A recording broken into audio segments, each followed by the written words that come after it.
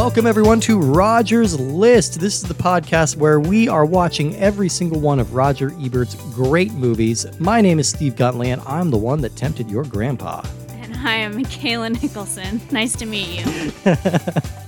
Well, today we are talking about Cleo from 5 to 7. Great early work by Agnes Varda. But first, as always, we are going to look back on the movie we talked about last week, way in the past. Do you even remember the past? Oh my God, barely. It's like, be the future already. It was like jerks. almost 100 years ago now. It was at least that when I last saw this movie in theaters. So the Metropolis essay. So Ebert wrote this essay in 1998, and then he updated it in 2010 to comment on the new restoration. So that essay kind of combined elements from both time periods. Pretty straightforward, I thought, for the most part. Kind of typical, like, here's what happened, synopsis, and like various mild observations. But we don't really get like a lot of classic Ebertisms. I mean, really, I feel like we kind of struck a similar tone on our episode as he struck here because I think he makes a good point that there's not really a whole lot of depth to the story to dig into, even with the expanded scenes and like the more filled out characters. There's not really a whole lot of meat to this story, and it's really kind of all about letting the visuals wash over you, which is a lot of what he commented on in the essay, which I thought made sense. I did like his little bit about special effects, where he said, the result was astonishing for its time. Without all the digital tricks of today, Metropolis fills the imagination. Today, the effects look like effects, but that's their appeal. Looking at the original King Kong, I find that its effects, primitive by modern standards, gain a certain weird effectiveness. Because they look odd and unworldly compared to the slick, utterly convincing effects that are now possible, they're more evocative. The effects in modern movies are done so well that we seem to be looking at real things, which is not quite the same kind of fun. Yeah, when I read that paragraph, I was thinking about the Evil Maria dancing scene. Yeah. And how unsettling that scene is. And how I don't think it would have the same unsettling quality if it was filmed today. Yeah, I don't think so. Especially with all the eyes, like I like how he put the very wet eyes that they all have filling the screen, you know? Yeah. It's a nice visual and seemingly a theme of our show so far, what with Un Chien Andalou and everything. We're in the real wet eye section of our list. Yeah, we've had a lot of abstract stuff, a lot of like arty-farty stuff so far. Yeah, we have. But, that's the list. One part of the essay that I kind of liked and kind of reminded me of modern times was when he was talking about the clock. So he was like, consider the first glimpse of the underground power plant with workers straining to move heavy dial hands back and forth. What they're doing makes no logical sense, but visually the connection is obvious. They are controlled like hands on a clock. When the machinery explodes, Freder has a vision in which the machinery turns into an obscene, devouring monster. And I liked that just because of thinking back to the gears in modern times, and that sort of made that connection with modern times in this movie for me. So that was nice. Yeah. I liked it. We didn't even comment on those machines when we talked about the movie, but I did love the machines, and like it seems to be matching up the hand to the blinking light bulb. It's almost like an arcade game, but like with really heavy arms, and you have to do it for 10 hours without stopping, you know? So I wonder what that prop was actually like. Yeah, you think there was somebody behind like working switches and you just had to keep up with it? Maybe. Like, sounds like kind of a fun game. I'm willing to bet that machine did nothing. It didn't do anything in the city. It's just to keep people busy. It's like I don't know. Today it would be a workout machine. Yeah.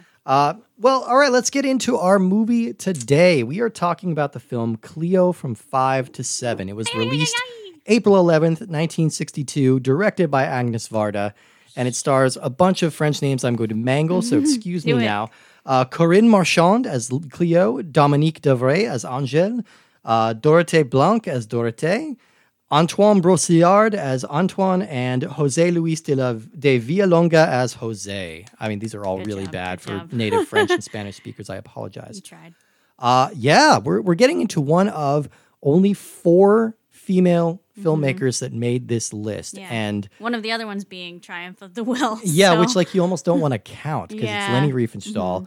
The others are Ripley's Game, directed by Liliana Cavani, and Lost in Translation, directed by Sofia Coppola. Did you see Sofia Coppola's new movie has a trailer now? No, I didn't. Oh, What's her new movie? It's called On the Rocks, and I mean, I guess now this is going to be on the record, so maybe I'll eat these words, but it looks really bad.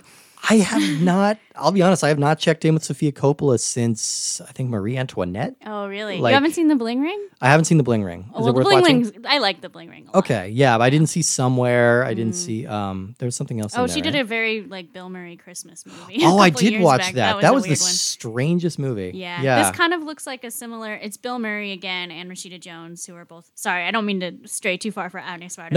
No. Yeah, who were both in that Christmas special, and it seems like a father-daughter sort of bonding movie. But it just looks. The trailer just makes it looks very indie generic. It's just a really bad trailer, but it did not get me hype. Oh, okay. I know this now. This is an Apple TV Yeah. exclusive, right? Yeah. Okay. See, that's why I don't. That's it's one streaming service too far. I've got too many of these things. I can't keep up with it to begin with. Yeah. But yeah, I am excited to talk about Agnes Varda. I mean, having seen all of the other female-directed movies on this list, I mean, I would venture to say this is my favorite. And this movie was totally new to me. I only saw this yesterday. wow. Michaela, you've seen this many times. You're a Varda stan. I am a Varda stan. I have a Varda sweatshirt. I heard you say off the air, and you said this, and so I can't get in trouble because you said it. You said nothing gets me harder than Varda. You said it, and that is verbatim thought, what I said. I said if I said this would sound kind of sexist and gross. But luckily, But Michaela coming from said me it. out of Steve's mouth, So I should get that on a am baseball cap. Clear. Yeah, no, I love Agnes Varda. I'm a huge fan of her documentaries. Yeah. The Gleaners and I is like a chef's kiss. Also, Beaches of Agnes is one of my top 4 favorite movies of all time.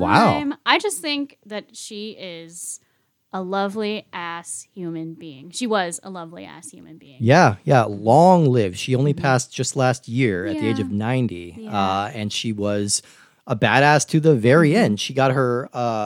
Is it her first Oscar nomination when she think was so. 87? Yeah. Like that's insane to me. What a hell of a career. And she's such an influential figure, and she really does not get the credit she deserves. This is not my first film of hers. I've seen Vagabond many Oh, cool. times. Do you like because Vagabond? I do like Vagabond. I took a film study class on that, and that's one of the movies that was on the course, and it was great. I like that one. From 1985. Let's talk a little bit about Agnes Varda. Yes, let's. So she was born Arlette Varda in Belgium in 1928, and I think it's safe to say you hear her name brought up anytime someone's making a list of greatest female film directors of all time. Like Yeah. she's one of the few that you like have at the top of your head. Like, oh well, obviously she's going on the list. Yeah, you know? she's like the grandmother of the French New Wave. She is, which okay. Oh yeah, I want to go into that, but we'll talk about that in a second. So yeah, so Varda may not be a household name here, but she is one of the principal architects of the New Wave movement, and she really doesn't get the credit she deserves.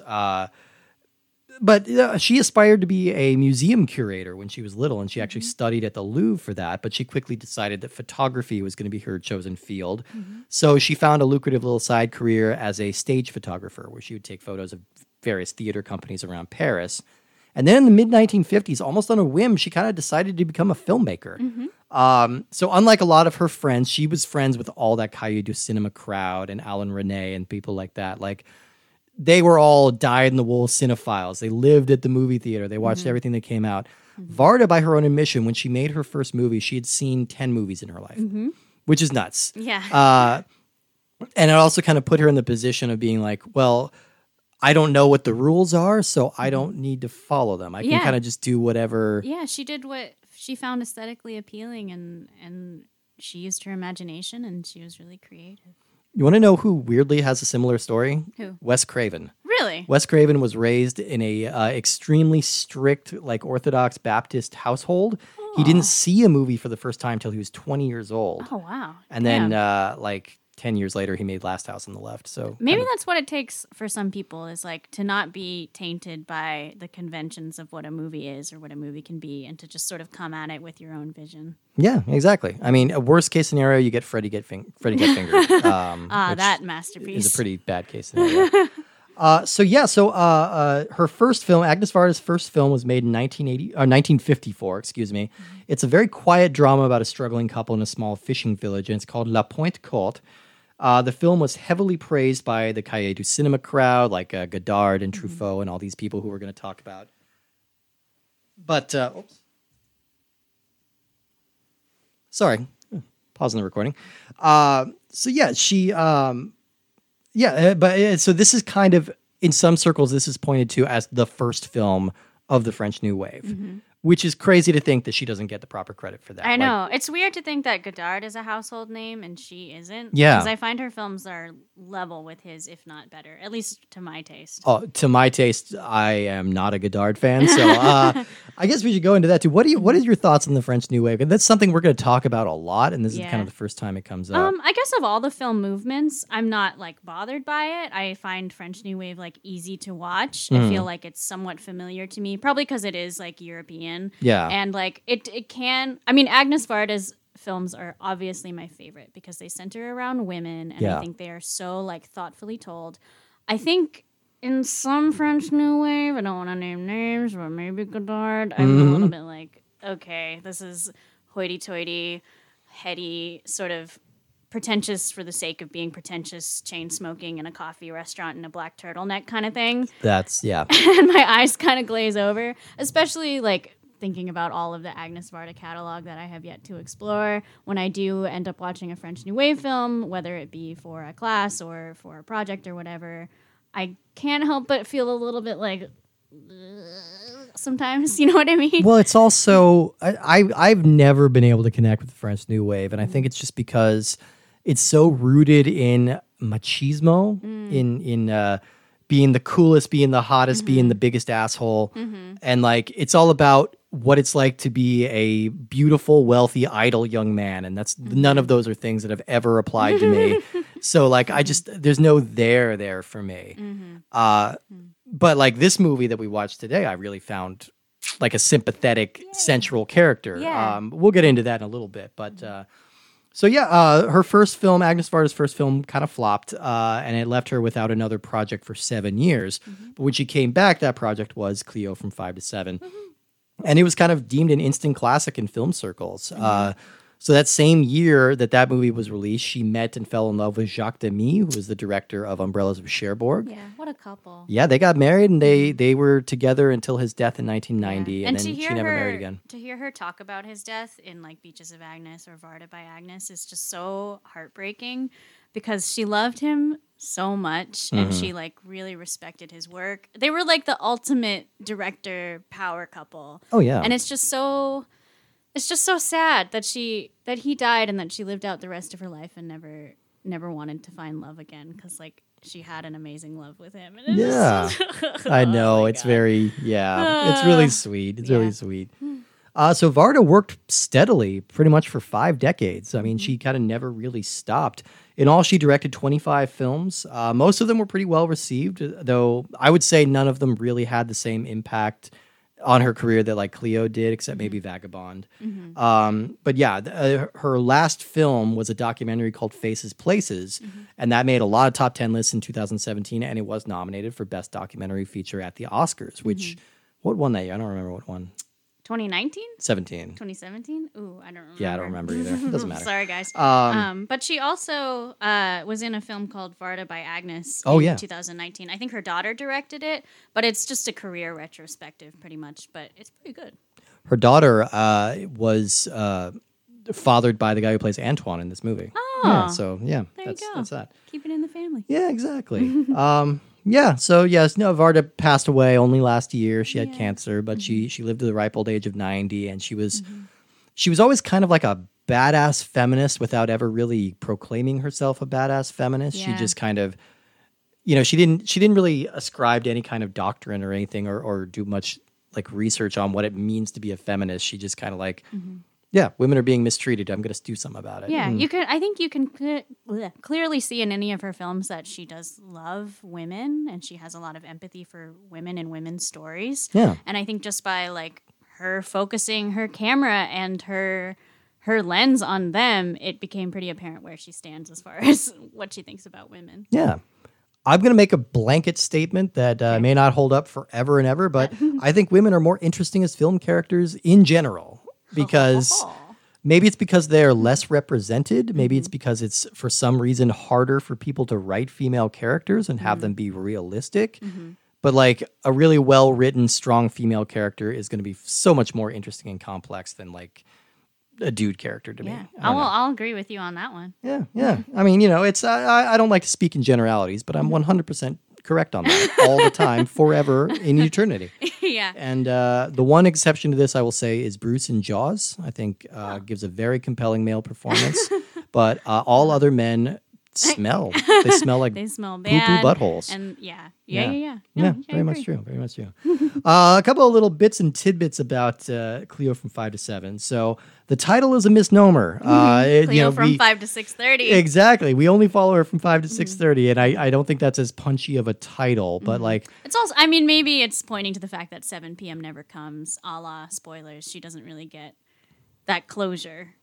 well, she does like the big thing she's waiting on was delivered to her early and in a very casual kind and of sort tossed just off a way. Drop. Yeah. So we're okay. I guess that would make sense. I was going to say what your take on why they chose to title the movie that way, but I guess my take is like it's a waiting for Godot thing. Like the 7 p.m. is that release that never really comes, or it doesn't really arrive in the way you think it will. yeah, absolutely. One of Varda's early inspirations was a French philosopher named Gaston Bachelard. And his theory was called, I'm going to butcher this again, I apologize, l'imagination des matières, which is essentially saying that we as people tend to surround ourselves with things that are reflective of our inner psychoses or like reflective of our emotional journeys, like material objects. Yeah. And you see a lot of that in this movie, especially with the use of mirrors. Yeah. Like, I think mirrors are definitely meant to represent Cleo and who she is. So that comes up a lot in this. And that's just kind of an interesting framework to put that in. Corinne Marchand, who plays Cleo in this movie, she was only 25 when she made this. She was on her third That's how old I film. am. Oh, wait. Oh my god. And she would only do about a dozen more movies. Mostly she worked in French television, and she was acting as recently as 2017, still with us, wow. 88 years old. Man, she's beautiful. Oh my God. Looking at her face through the whole thing is mesmerizing. Yeah, she's a It never gets knockout old. for sure. Like in that very specifically 60s way, Yeah. like. So the short film that Raoul shows during this has a bunch of other French filmmakers in it, including Godard, including Eddie Constantine and Anna Karina, and just a whole bunch of like notable people on the French movie scene at that time. They all have little cameos in this That's fun. short film. And then finally, the poster. This is just to kind of bring it back to Roger's List trivia here. The poster in front of the movie theater is for the movie Elmer Gantry, which we discussed on In Cold Blood because it was directed by Richard Brooks, and we thought, hey, that one sounds interesting. So crossover. Nice. Whoa. Who knew? All right, let's talk about this movie. So, do you have a pithy one sentence summary of this sure movie for us? do. Wait, is it okay? Here we go. We anxiously await with Cleo while she sings, cries, pets kitties, awaits cancer test results, and forms true human connection from 5 to 6:30. Perfect. I think that does That it. about sums it up. That about sums it up. Yeah, it's not a very plot heavy movie. It is No. literally just about a woman waiting to hear back on test results to hear whether or not she has cancer. And it's just kind of the we follow her pretty much in real time from 5 to 6:30 as she talks to different people. The important thing to note about Cleo is that she's also she's very beautiful and she's a pop star. So she's kind of fawned over a lot and she's kept and she's like maintained Yeah. by a lot of different people. She's very concerned about her image. Yes. Yeah, very concerned about her image. So the opening credits of this movie, it really made me wish I spoke French. Oh. Like more so than most movies because what we get is a lot of like rapid fire images and then there's text on screen and then there's credits. And it's the only part that's in color. And it's the only part that's in color. So my thought on that was just that everything's in color until this fortune teller delivers bad news. And then everything's boom, black and white. Right. Yeah. Then we're kind of in Cleo's headspace from then on out. Yeah, and everything's just a little more stark and a little more gray, and there's not quite as much nuance to her life as she goes through. Yeah. So one of my favorite things in this, so time is a very important element of this movie. The passage of time is felt all the time, and that's reflected in the score, and it's reflected in the sound editing as well. Yeah. You notice this opening scene where she's leaving the fortune teller. Her footfalls are in time with the beat of the score, which itself is like keeping kind of like a metronome sort of like pace. Yeah. So the foot sounds in this movie are so good. oh man, Oh, I love them. there's something about 60s and 70s movies where like you just hear every footstep in the Yeah. movies for some And reason. it Like sounds so that went away. particular. Yeah, like the sound of men's shoes on linoleum or women's heels on like the wet streets of Paris. It's Yeah. just such a particular sound. It's not too hard.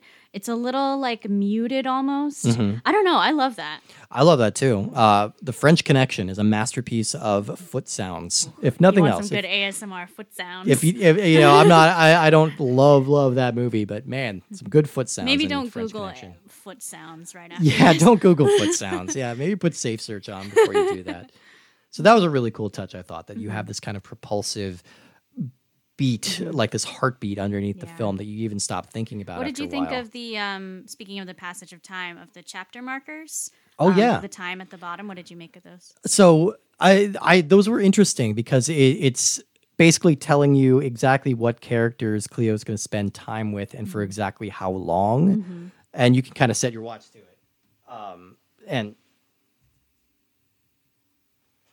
and it's it's very it's a clever stylistic way of doing it. So a lot of film snobs basically try to separate this movie from New Wave, and they try and say this is a left bank movie. Oh, It's a left bank, which to me, all right, this is why I think it's bullshit, because I think the idea of coming up with this whole other subgenre to categorize this is so that you don't have to take credit away from Godard for starting this movement and don't have to give it to a woman. That's what that feels like to me. Yeah. But the distinction is supposed to be that like left bank films are a little more experimental, while new wave films are a little more verite. And I'm making the international jerk off most of that right now because no, Yeah. No, I don't see it. I don't think you could make that argument for Cleo, at least. no. Or Vagabond. No. Because I mean, all the other hallmarks are there. Like there's jump cuts and there's like the mixing of documentary with like fictional tales and like the very stark kind of conversations. And I don't know, there's nothing inherently, there's nothing super like weird or out there about this movie necessarily.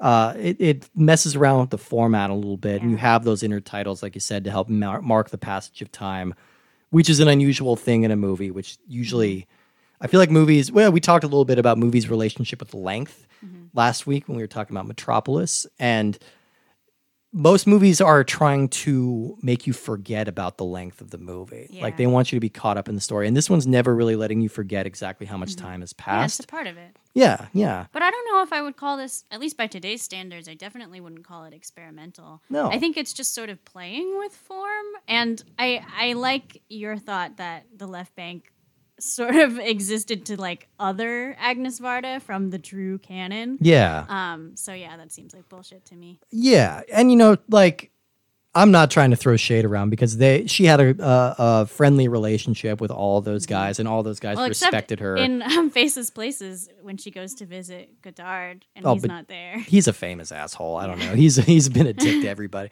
Amazed he's still alive. Actually, I was surprised to learn that today. Yeah. So one of the big important things about Cleo, at least in her mind and at least in the perception of the movie, is her beauty. It's commented on early and often. Like the first thing she does when she stops after leaving the fortune teller's office is takes a long look in the mirror at herself, and she says, "As long as I'm beautiful, I'm more alive than others," which is, I don't know. She's defining her value by her beauty, and like beauty is equal to health and vibrancy and all these positive things. And so, as long as she continues to look the way she does, then she still matters and she's still alive. Yeah. I mean, it doesn't surprise me that she feels that way since she is a pop star and like her beauty is probably being defined by men. Yeah. And her value is being defined by men, like the men who like gush all over her when she's in the bedroom, who are like trying to make her laugh and stuff. So that makes sense to me. It's interesting to me that like, I don't know, the first half of the movie, maybe you could read that Cleo is a little vain, but I never really felt like disdain for her for that. I think I was always on her side of like, I feel empathy for you. I can feel what you're going through, and like I don't feel the need to shame her for it. No, I mean, she is vain and she is self-obsessed, but she's not a cruel person. She's not focused on herself to the detriment of other people. Yeah. You know, it's just and a lot of this upkeep is again how she just sort of defines herself, and that's how we see it. So yeah, the beauty itself isn't vilified, but I think the subtext of what's being thrust upon her is to a degree. Yeah, I mean, and if you look at the way like Angela, her assistant, like treats her, she's idolizing and infantilizing at the same time. It's like, she is this, you're this goddess, you're this sex symbol, But you're blah, this blah, blah. baby that needs to be taken care of. Oh, right. I need to remind you to do your exercises, which, by the way, her exercise routine is getting in a negligee and hanging from a pull-up bar. Surrounded by kittens. Seems pretty good to me. And then she gets down off it after like 30 seconds. She's just like, oof, that hurts. Yeah. And I'm just like, what? Is this really all I needed to be doing? Like, I just needed to hang for 30 seconds above some kittens? Yeah, I love that scene. I think that scene is really funny. Oh, man, that's great. I just love thinking about like someone wearing a little nightgown and a fluffy robe to the gym or something and just doing that. It's like, these are my workout clothes. What? Yeah. So I love early on in the diner scene where we're first speaking to Angela, like it's intentionally overwhelming. And this is where we start to see the motif of the mirrors come in. She's surrounded by mirrors, and the mirrors are kind of bifurcating the whole set so that like she's alone with herself while still surrounded by all this cacophony. Everyone's talking around her and about her and through her, and she's not really paying attention because you can't just pay attention to one thread. Yeah. Like her assistant's talking to her, and then there's this couple having this painful breakup next to her, and there's all this chatter and just so much chaos going on. And I think that's meant to reflect her headspace right now. She doesn't know where she is. I liked how that was gradually sort of let go as the movie goes on, especially near the end when she finally makes a human connection, and it feels less like chaotic and stressful and anxiety inducing, even though we are like reaching the so-called climax of the film as we go along. I find it gets more peaceful as it goes. Yeah, of course. Yeah. Because, it's she's going through the stages, of like trying to figure out what her life is going to be like and will she be okay and everything like that. And she does attain a sort of peace in it because she finds a connection and because she gets an answer that she can work with. It's the lack of it's the lack of solid knowing, that kind of is throwing her off early on. Yeah. Oof. Yeah, really well done. So yeah, Varda really likes shooting mirrors in this movie. You see, Corinne Marchand is shot mostly, not even mostly, but like anytime there's a mirror on screen, she's looking in it, or any kind of reflective surface at all, whether it's a shop window or a shattered glass or a rear view mirror of a cab. Like she's always shot through some kind of glass. And I think that's meant to reflect her kind of self-obsession a little bit, and the fact that she is a little kept, like your image in a mirror is just very, the old belief that like it captures a part of your soul or something like that. It's like, yeah. So we're seeing her the way that the world is seeing her, and like it's just all this kind of constant reflection. Did you feel that it was a bit of a turning point in the film when she takes off her wig and she changes her clothes? Totally, yeah. I didn't even realize that was a wig. And then like she combs her hair out, and immediately I'm feeling terrible thinking, and I'm like, yeah, she does pull off every look. Yeah. Like she said that earlier in the movie. I love it's that like, where she's like, everything suits me. yeah, and I'm like, yeah, kind of. You're one of those people. Everything suits you. It's working for you. That was great. Like she just kind of ditches this sort of bouffant like hair extension thing that she's got going on, and she's just got this great little bob haircut or whatever. She still looks beautiful. Yeah, of course. But she at the same time she also switches to a black dress because she's in her mourning period. Death. Yeah, the fashion in this is gorgeous as well. Like you gotta love this particular era of like French fashion. It's really cool looking. Even these ridiculous hats that she's trying on. They do work for. I mean, the one that she ends up choosing that's like black and really pointy. Yeah, I was like, this is silly, but like, you're rocking it. Yeah. How somehow it's working on her, and like she even gives it to her friend later. It's like, well, yeah, it looks good on her too. Like. I wear this, I would look like the Point, like that old cartoon of like the Point. Yeah, I would look like that. You should try it though. I'm going to. I love I love a good like long driving scene in a movie. Like, okay, I should clarify because a long driving scene or a long shot of a car can also be like a really good indicator that you're in a good, bad movie. Think like Birdemic or Rock and Roll Nightmare or The Room or things like that. Just long scenes of driving with nothing going on. But here, it's really cool because firstly, cars in 1962 feel like, I don't know, they feel like they take skill to drive in a way that cars today don't. So this woman driving the cab through a lot of this is like, she's also driving through Paris too, which feels like its own thing. If you've ever like been in Europe or anything, or really anywhere but the United States, like cars don't stop for you. It also just feels like I don't know. I've never been, but from movies, it feels like there are just no rules on the streets. There's like no markers. People are just going wherever they want to go. This is accurate. This you is just accurate. hope that you don't get hit. Yeah, no, I've been to Paris once just for like 3 days. But that was kind of what it's like. And it's the same in Japan too. Where like drivers are going to assume that you on the street know the rules of the road.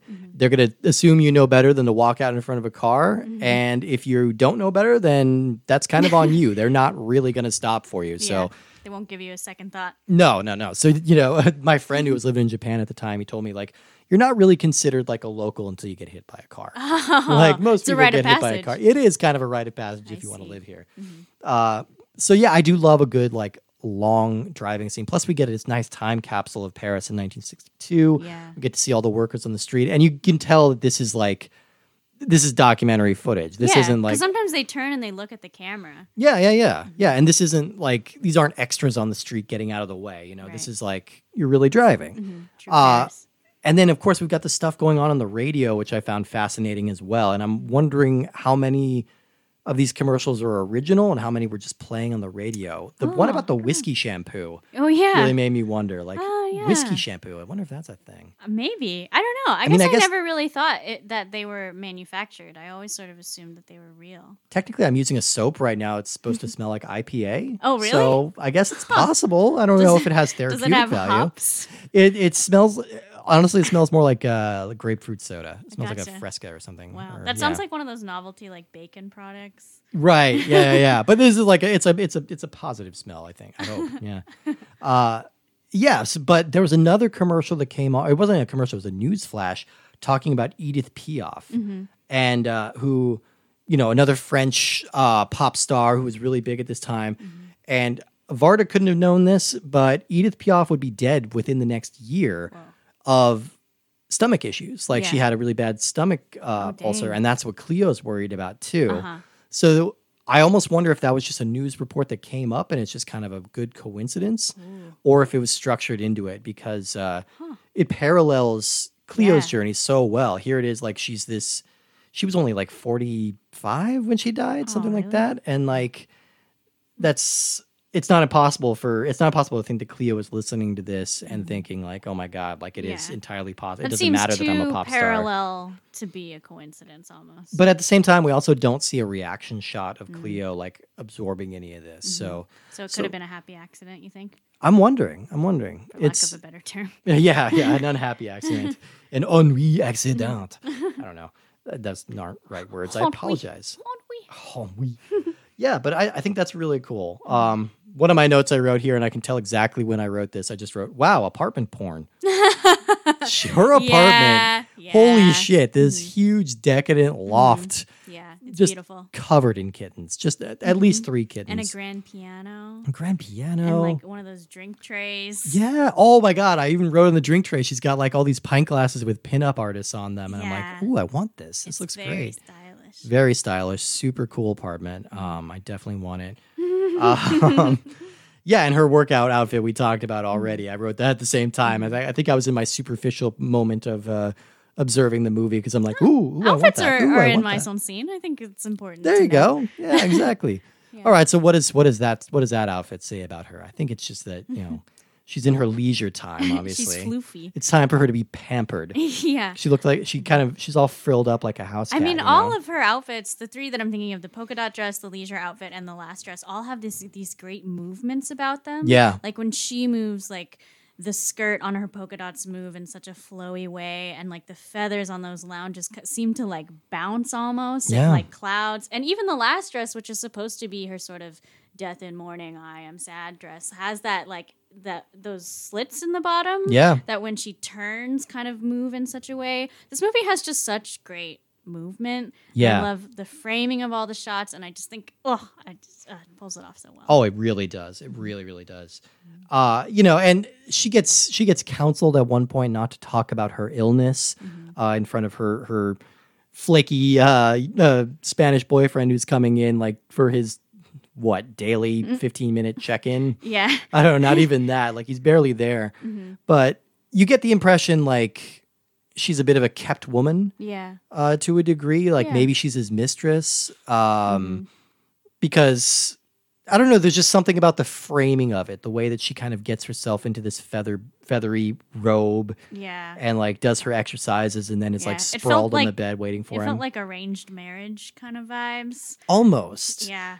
Or you definitely, and he was much older, so you definitely felt like a power imbalance here. But that was kind of something I appreciate about this movie is up until the end, which isn't even necessarily romantic, is like that the movie is solely focused on her. Yeah. And it's about her experience and her anxiousness, and it's not really about her relationship to men necessarily, which I think is refreshing. Yeah, not even necessarily. Like three important men come into her life, if you count Bob, and like they come and they go and they have their utility and they have their purpose, but it doesn't ever become like a love story necessarily. No.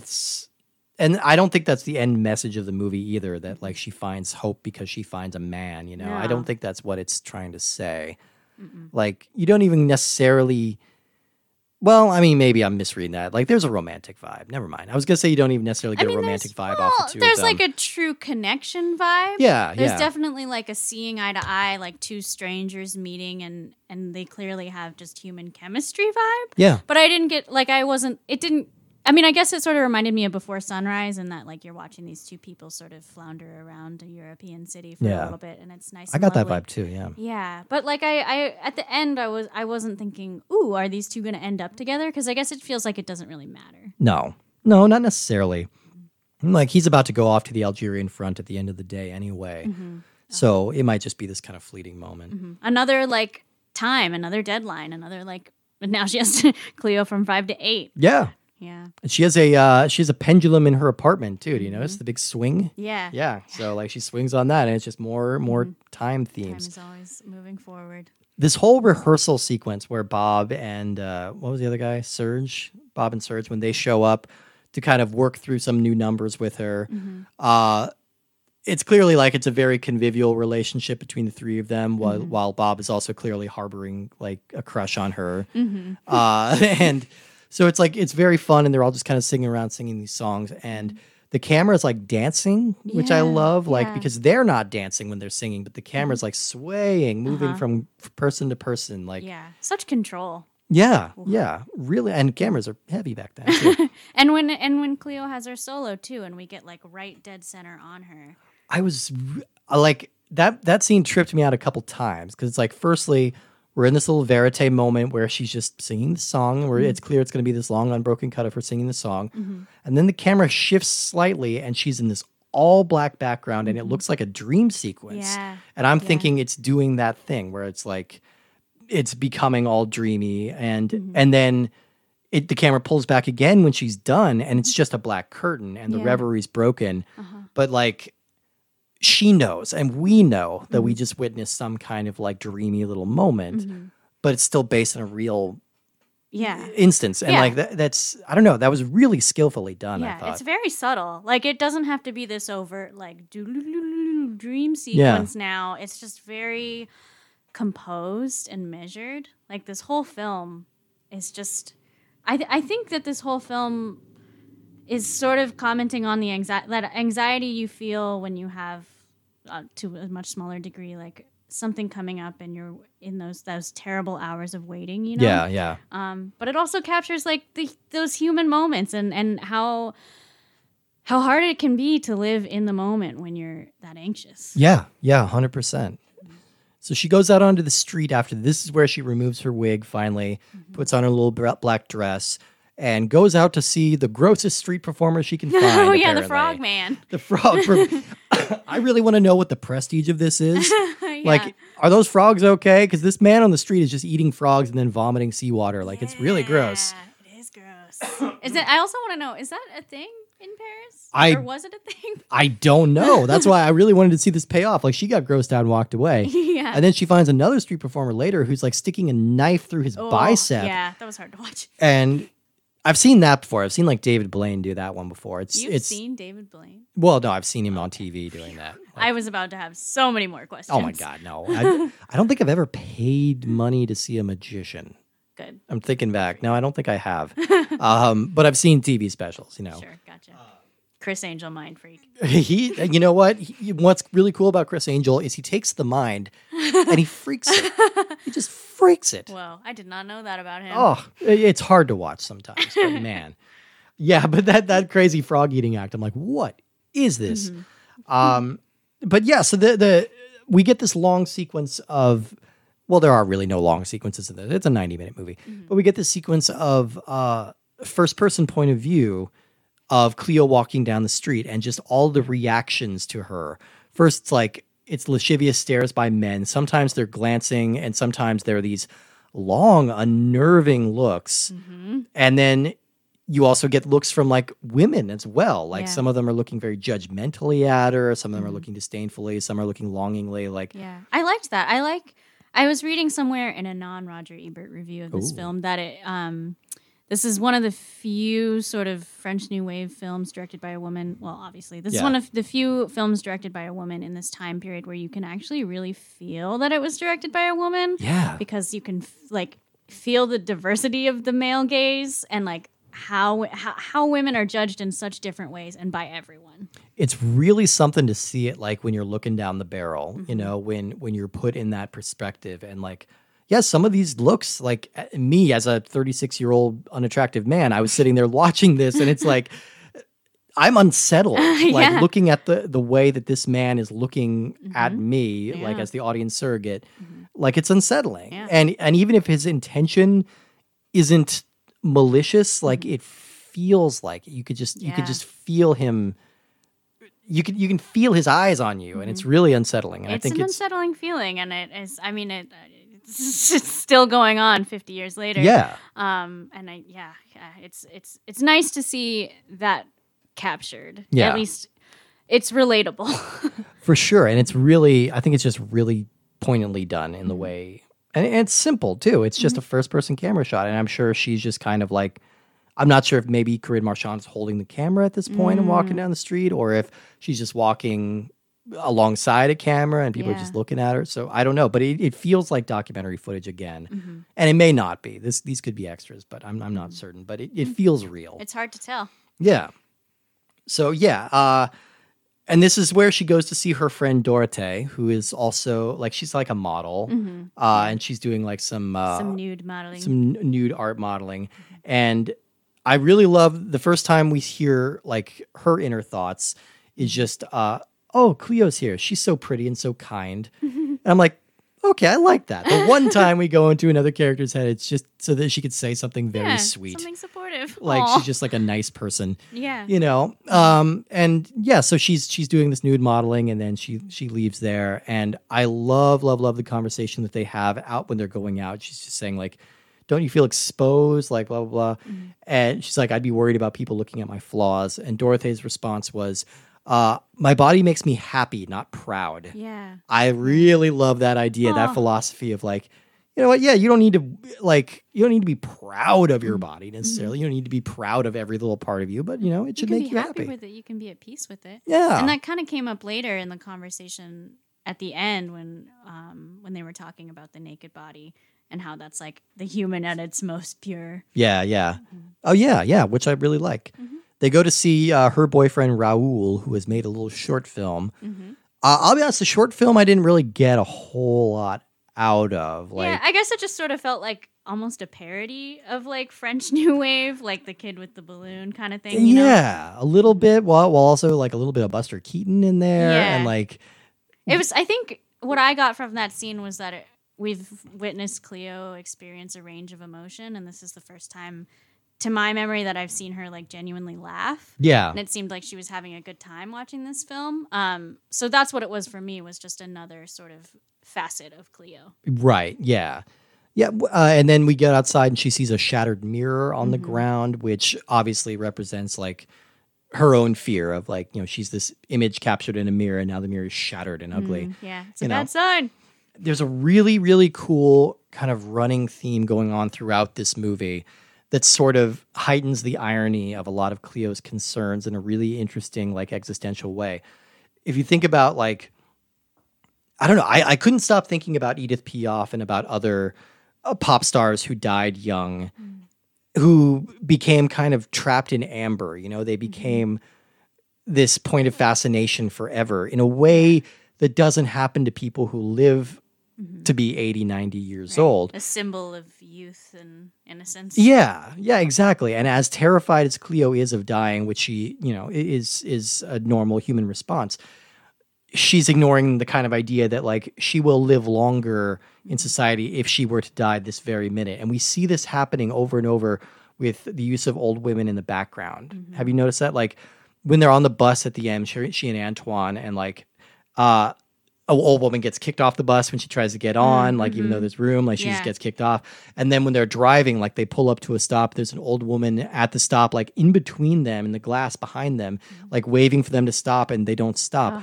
It's because like these old women are invisible. They've been relegated to this kind of like invisibility. They're put in the background in a very literal way. Yeah.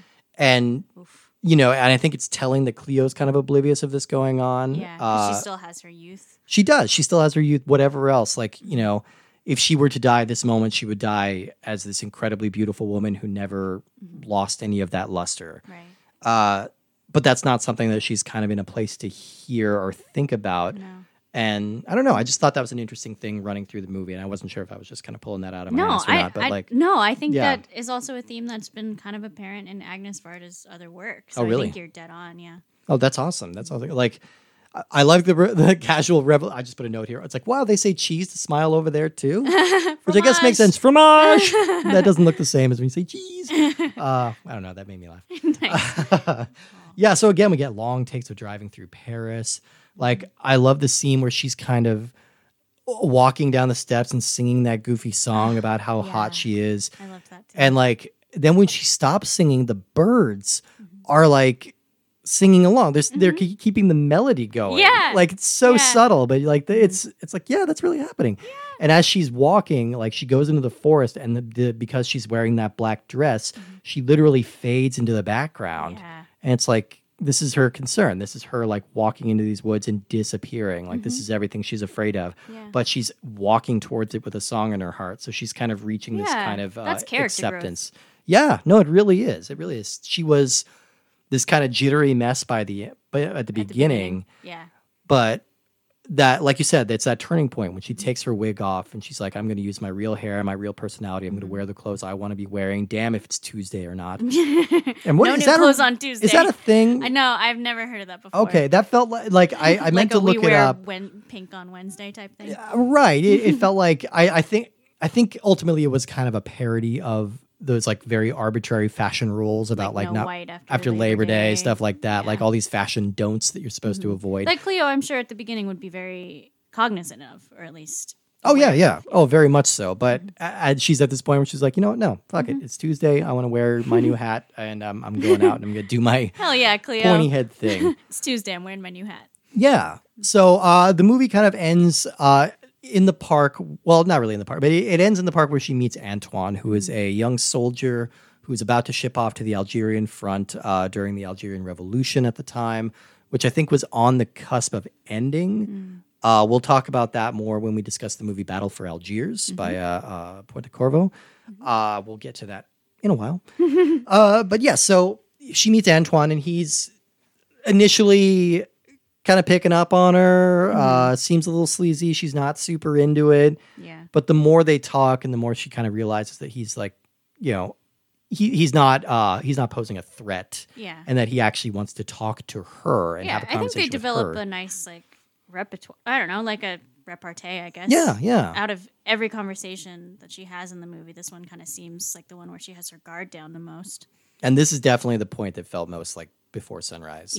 Yeah. Especially them getting on the bus. Like I think they take that exact scene in Before where Sunset. they're walking and then they get on the bus and then they get off the bus. Yeah. I think it almost even looks like the exact same bus, like 50 years apart. So and it's a damn shame that more Linklater films aren't on this list. There's one. Which one is it? Waking Life, which is great. But come on, the Sunset trilogy, or the Before trilogy.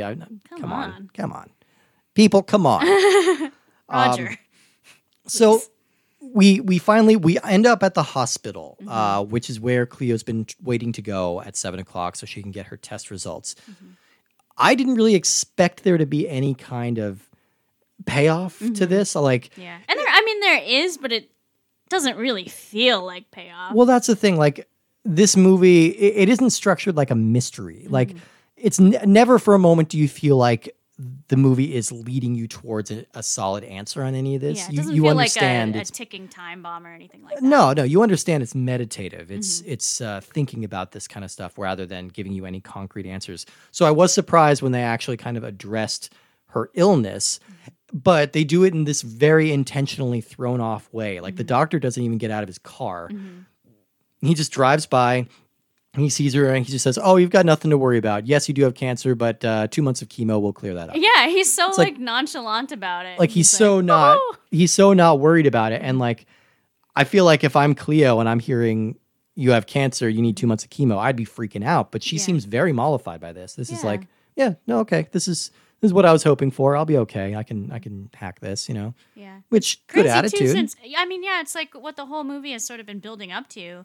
And then we follow her throughout her sort of internal thought process throughout the day. And when we finally get this news, this like supposedly like the worst news that she could get, it's almost like a blink and you'll miss it moment. It almost doesn't matter anymore. No, it really doesn't. And then the movie closes with the two of them walking in silence. And again, we're closing out on footfalls as they get slower and slower and slower. And then when they stop, fade to black, end of movie, no credits, that's it. Just boom, end of movie. Yeah. So what do you think happens to Cleo? Do you think we just witnessed her one of her last days, or do you think she'll do chemo and recover fully? Well, I think this was very much like the ending of The Sopranos. Like I think someone came up and shot her, and we're supposed to be ambiguous because it cuts to black, but we all know. No. I think Cleo's going to be fine. I think she's going to get past this, but she's a young woman and she's kind of just had to contend with her mortality in a real way for probably the first time in her life. We don't learn much about her family or about her upbringing or anything. It's possible she lost a grandparent or something, but she doesn't strike me as a woman who's been touched with a lot of tragedy. Yeah. She's the way that people react to her and they treat her is that she is this. She's bubbly and she's beautiful and she's carefree and she doesn't live under this shadow. And I think what we've seen in this movie over the course of this 90 minutes is just she's gotten a little bit of a dose of reality and she's gotten to see she's just gotten a little bit wiser by the end. I think it's interesting to compare this movie to Vagabond because they both are such portraits of such different women. Right. With Vagabond being about this homeless woman who is kind of the polar opposite of Cleo, who has been given no sort of privileges, who doesn't have like the traditional standard of beauty. No. Following her for 2 hours in her journey, and we learn to empathize with her, even though she has like all these flaws. And I feel like Cleo is just the other side of that coin. Yeah. Where like there's no, like on paper, this is like sort of a rich, privileged, white, beautiful white woman. Yeah. Who has just learned this like anxiously devastating news, and we follow her and we empathize with her. Yeah. Yeah, I really absolutely. think that. It's just a beautifully done movie. And I hope people are watching along with this podcast and checking this movie out because I don't know that I would have gotten to this otherwise. And I'm glad I got to it because Do you think you'll watch other Agnes Varda movies now? Oh, definitely. Yes. Yeah, absolutely. I'll check out Faces Places for sure. I've kind of been meaning to. Oh, yeah, I never got Faces, around Places. to it. I think you should watch Faces Places, and I think you should watch Le Bon Hur, which is another narrative film about about infidelity. Okay. And then The Gleaners and I is one that I would highly recommend. Perfect. All right. We've got recommendations for all of you out there as Agnes well. Varda starter kit. Yes, let's do it. Absolutely. Do you have anything else to say about Cleo from 5 to 7? Did we cover it? I think we covered it. I'm just really happy that I got to watch one of the female directed movies on this list, and I'm glad that it was this one. Yeah. It's a shame that there are only 4, and I think that is like an oversight on Mr. Ebert's part. But if he had to pick I 4 feel of like them, I'm glad this was that one. would be corrected were he still alive. I feel like we'd have more now. Because that's the thing, like Ebert was always like a big champion of female filmmakers, particularly female filmmakers of color. Like he always really went to bat for movies like that. And so it is a little disappointing to see movies that he really loved, like say like Eve's Bayou or something, which could have been put on this list. Yeah. Or I'm trying to think of Daughters of the Dust. Daughters of the Dust would have been good. I'm trying to think of a Catherine Bigelow movie that he would have liked, but I don't remember if I don't know if he Near just, Dark or I don't know. He wasn't a big genre guy. He didn't really like. I don't know. So I wonder if he would like. But like, I feel like on the state side, like Bigelow's the name that gets tossed out all the time. Like if you're making the list, you know, like her name gets because she's the first one to win the Oscar. right. But I don't know if any of her movies would make it on this list. Do you think Ava DuVernay would make the list? I think Ava DuVernay would make the list for sure because, like, if you watch the movie Life Itself, the documentary, like she's in there a lot. Like she and Romain Barani are both like independent filmmakers. They were close friends with Ebert. Like, and he really championed them specifically as kind of the next wave, you know. And so I definitely think Selma would have been on there, like for sure, or 13th maybe. Yeah. Oh, what we could have had. What we could have had. Give it time. Make another list, and ladies, keep making movies, please. Please, we need you. Yes.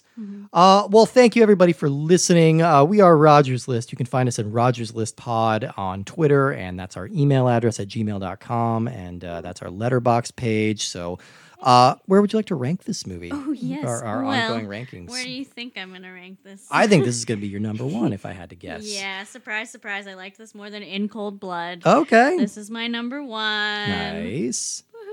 Well, perfect. Guess what? This is my number 1 too so far. So What? you know, I loved In Cold Blood, but Yes. I love. This is just a rich, meaty stew of a movie. There's just so much to dig into, so much to relate to. It's beautiful to look at. It's just. Oh man, I'm so glad you liked it. I Genuinely. loved it. No, I loved it. Absolutely. I highly recommend Cleo from 5 to 7. You can find it on the Criterion Channel, which I hope everyone has. What are we watching next week, Steve? Oh, next week we are watching another, not a female-directed movie, but a female-centered movie. We are watching John Cassavetes' A Woman Under the Influence, starring Jenna Rollins.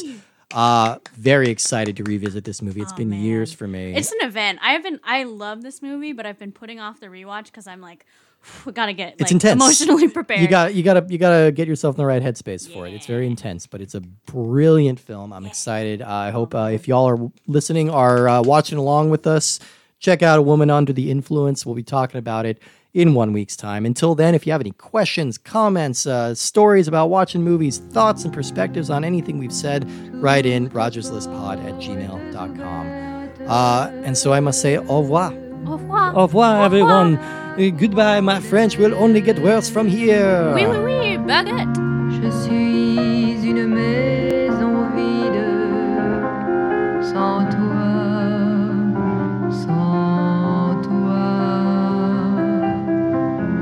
comme une île déserte.